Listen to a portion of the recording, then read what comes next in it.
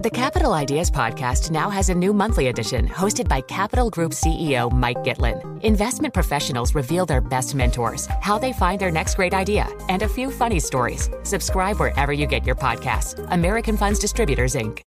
Collaborate for a greener future at the Bloomberg Green Festival, a groundbreaking celebration of the thinkers, doers, and innovators leading the way. From design and culture to technology, science, and entertainment. Hear from inspirational speakers and immerse yourself in climate solutions. July 10th through 13th in Seattle. Title sponsor, Amazon. Official airline, Alaska Airlines. Get 20% off using promo code radio20 at bloomberglive.com/greenfestival.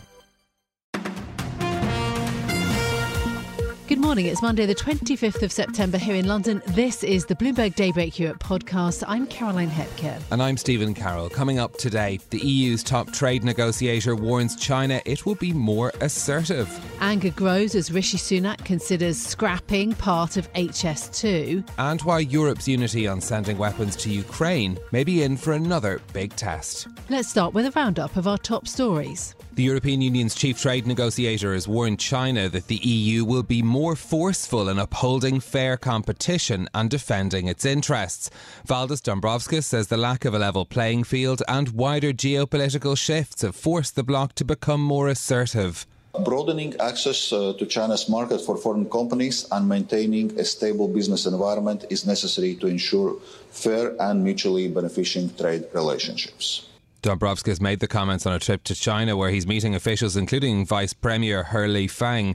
The visit comes just days after the European Commission announced an anti-subsidy investigation into Chinese electric vehicles. Europe's main auto lobby group is urging policymakers to delay post-Brexit tariffs on electric vehicles. From next year, EVs traded between the UK and the EU will attract a 10% tariff if less than 45% of their value comes from the bloc. The European Automobile Manufacturers Association wants the EU Commission to push back the charge. Failure to do so could reduce production by close to 500,000 cars over 3 years. Bloomberg understands that Italian banks will be able to avoid paying a controversial windfall tax introduced last month if they set aside additional capital reserves. The proposed amendment also changes the basis for calculating the levy to a percentage of the lender's risk-weighted assets on an individual basis instead of their total assets. The new draft represents a compromise by Giorgia Meloni's government following a slump in Italian bank stocks and criticism from the ECB since the measure was first announced in August. Former Conservative Prime Ministers, business and university leaders are warning Rishi Sunak against derailing HS2, the £100 billion rail project. Cabinet Minister Grant Shapps says that it would be irresponsible to plough money into the infrastructure scheme as costs soar. We saw not just with HS2, but with our pace of change with net zero, that just because the media says this must be done, just because some people will say, these are the popular things to do, he's prepared to do difficult things. Shapps' refusal to deny the plans added to speculation that the government would ditch its own flagship infrastructure project. It comes as Prime Minister Rishi Sunak seeks to radically reset his premiership as his popularity polls at an all-time low. In the United States, Republican hardliner Matt Gaetz says he's ready to shut down the US government over budget talks. The party are at odds internally on a government funding plan in the House of Representatives. Representative Garrett Graves says Gaetz' push to tie border policies into funding is counterproductive. If you want to empower Senator Schumer, if you want to empower Joe Biden, then what you do is you let government shut down. You don't pursue a continuing resolution. You don't pass the appropriations bills. That is the liberal solution. Graves is an ally of the Republican leader of the House, Kevin McCarthy, who struggled to control his party that holds a single-digit majority in the lower house. McCarthy has until the end of the week to find a solution or the government will have no funding. Meanwhile, Hollywood studios and screenwriters have reached a tentative deal to end a months-long strike. The Writers Guild of America, which represents Hollywood movie and TV script writers, walked out in May over pay and protections from the use of artificial intelligence. The industry has been at a virtual standstill in recent months, with actors also on strike since July, citing many of the same demands. A NASA capsule containing chunks of an asteroid that may hold clues to the development of our solar system has landed in the Utah desert after a 7-year space mission. The OSIRIS-REx mission was launched in 2016 and scooped up a large sample of rocks from a near-Earth asteroid 3 years ago. Cosmochemist Dr. Natalie Starkey says it marks the first mission of its kind. We don't have any other samples that can tell us about those times. And the important thing is they're pristine because they haven't been through atmospheric entry. They're going to be looked after in this capsule that's come back from the spacecraft. And they're just the perfect samples that we could hope for. Dr. Natalie Starkey and others believe the rocks could also help inform future missions to asteroids. The samples have been taken to NASA's Johnson Space Center and could be opened tomorrow. Caroline, are you an Alexa user? Do you use smart assistants? I must admit I am, yes. I've got at least 2 in the house. I am. I don't consider myself a Luddite, but it's one of the technologies that I have not adopted. I don't use voice assistants in any way. Yeah, I don't know whether it's paranoia over what's being listened to or that I just don't see a use for them necessarily. No, I can understand that. No, and I do. And I also see, really, given the leaps in artificial intelligence, why Bloomberg opinion columnist Dave Lee has written a story about what the point of Alexa actually is. I mean, I must admit I use it for very basic things like a timer, and Dave Lee is talking to the boss of Amazon's Alexa unit about actually what more this device is meant to deliver. I thought it was interesting that talking about maybe it becoming a subscription service. Yeah, exactly. So Dave Limp is actually leaving Amazon at the end of the year, so this is sort of an interview about where the technology is going next. Very much worth reading from our Bloomberg opinion columnist Dave Lee this morning. OK, let's turn our attention then to the big picture, to the EU's chief trade negotiator, who says that the bloc will become more assertive when it comes to trade with China. Valdis Dombrovskis says that China's lack of reciprocity means that the 27-nation bloc wants to reset the relationship. This, of course, after the EU launched an anti-subsidy probe into Chinese electric vehicles. Joining us now to discuss is Bloomberg's China and government editor Jill Deesis. Good morning, Jill. Dombrovskis is in China then for these high-level trade negotiations and talks, including with the Vice Premier He Lifeng. The EU is clearly concerned about trade with China.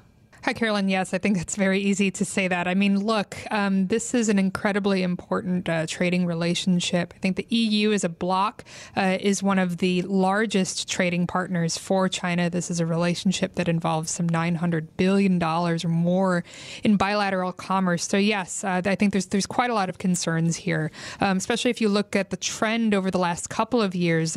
China is exporting more to the EU, but imports aren't really keeping pace there. So I think that there's a lot of concern within the EU just kind of about how the dependency looks, what they can do to kind of de-risk and ring-fence some of their operations. And that's what we saw spill over into, for example, this whole Chinese EV probe here. I think that that's, sort of a this consequence of the push that Chinese electric vehicle makers have made into the European market, and then what that actually means for a lot of EU companies as well. And so all of this is kind of the backdrop to Dombrovskis visiting China over the last couple of days and kind of working through some of these high-level talks. What sort of sense do we have of the reception these remarks might get, given what China has said previously about some of the actions like that EV investigation that the EU has launched? Yes, well, I think that at this point, easy to see that that China has obviously not been very happy with a lot of the EU's more aggressive remarks. This idea of them taking a stance.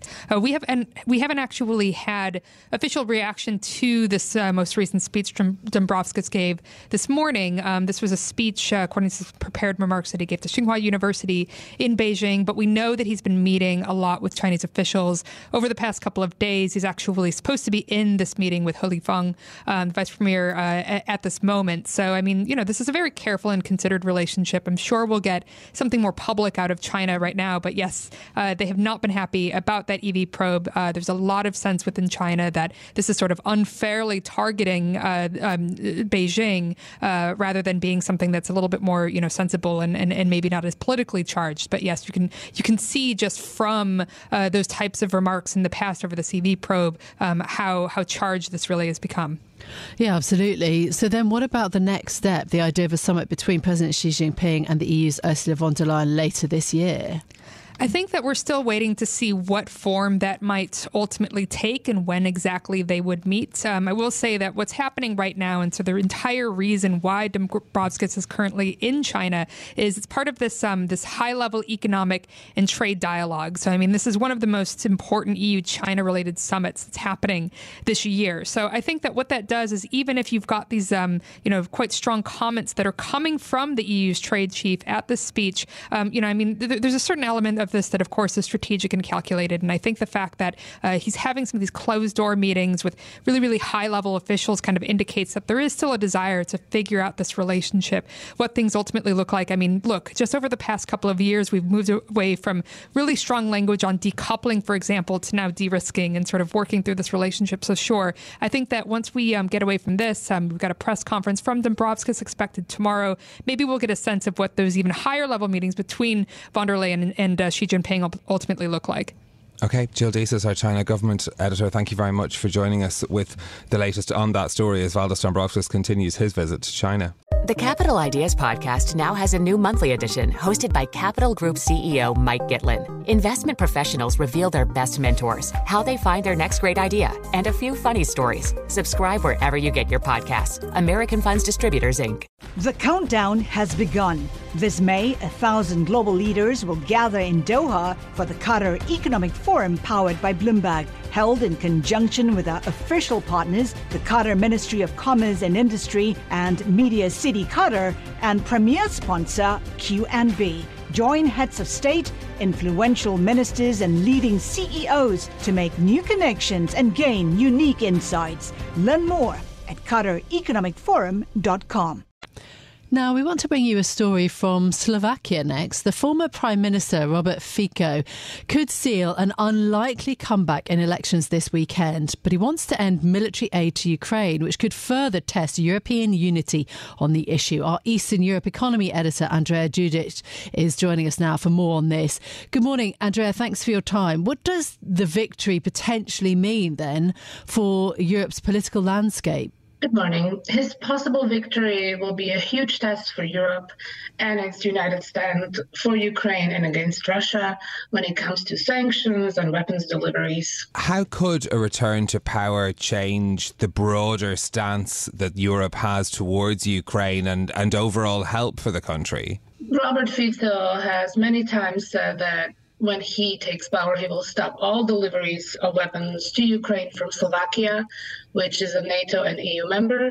He also said that sanctions on Russia are meaningless and useless, and they not only hurt Russia, but also EU members such as Slovakia. So what we could see is him teaming up with Viktor Orban of Hungary when it comes to crucial votes inside the EU. Who's his main ally or main allies within the European Union? I mean, you mentioned Hungary is a key ally, but who else is he allied to? Robert Fico, during his previous terms, he was a very pro-Western politician who stood at the core of the EU. He oversaw the country's Euro membership. But lately, he has become very close to Hungary's Viktor Orban and also to the leadership in Poland. So what we could see a strengthened bloc of countries that have been at odds with the EU over the last few years when it comes to rule of law and corruption fight. Andrea, tell us a bit more about Robert Fico. He's someone that has been around on the political scene in Slovakia for a long time, but notably has been out of office for several years. Yes, he has been in power for the last time he was ousted several years ago. And since then, he has turned very much against everything. He was very vocal about the coronavirus, how people should not buy into the government stance. He was very much against Slovakia's help for Ukraine and has repeatedly said that sanctions are not the way to go when it comes to dealing with Russia. He also has seen his popularity fall to record low, but because he has been able to embrace this anti-stance on everything, he has really risen in polls in a country that is very pro-Russian. Yeah, 5.5 million people in the country. Do you think that he's going to embrace the far right in his ruling coalition? Again, this is very much a theme across continental Europe. What would the government look like potentially? What's the polling like? Well, it's to be seen. Really depends on the election result and how many parties cross the threshold to get into parliament. But what we could see is him teaming up with his former ally who set up his own party, which mirrors the party of Robert Fico, and possibly he could embrace the far right in the ruling coalition. The far right in Slovakia has very extreme views on Ukraine's possible membership in NATO and overall help for Ukraine. So if that happens, that could really strengthen Robert Fico's anti-Ukrainian stance. Who are his opposition in this election? What are their strengths or their arguments, given the position that you've outlined that Robert Fico has? Well, it's mainly there's the Progressive Party, which is second in polls, and the gap between them and Robert Fico's party has narrowed significantly in the last few months. It's a very liberal party that wants to stay a key player in the EU and in the country's backing for Ukraine. What we just need to see whether that party will be able to mobilize more voters. Whoever wins the election is the first party that gets to try to form a ruling coalition. So the victory, even if it's by a couple thousand votes, will be very important. This is Bloomberg Daybreak Europe, your morning brief on the stories making news from London to Wall Street and beyond. Look for us on your podcast feed every morning on Apple, Spotify and anywhere else you get your podcasts. You can also listen live each morning on London DAB Radio, the Bloomberg Business app and Bloomberg.com. Our flagship New York station is also available on your Amazon Alexa devices. Just say, Alexa, play Bloomberg 1130. I'm Caroline Hepker. And I'm Stephen Carroll. Join us again tomorrow morning for all the news you need to start your day, right here on Bloomberg Daybreak Europe.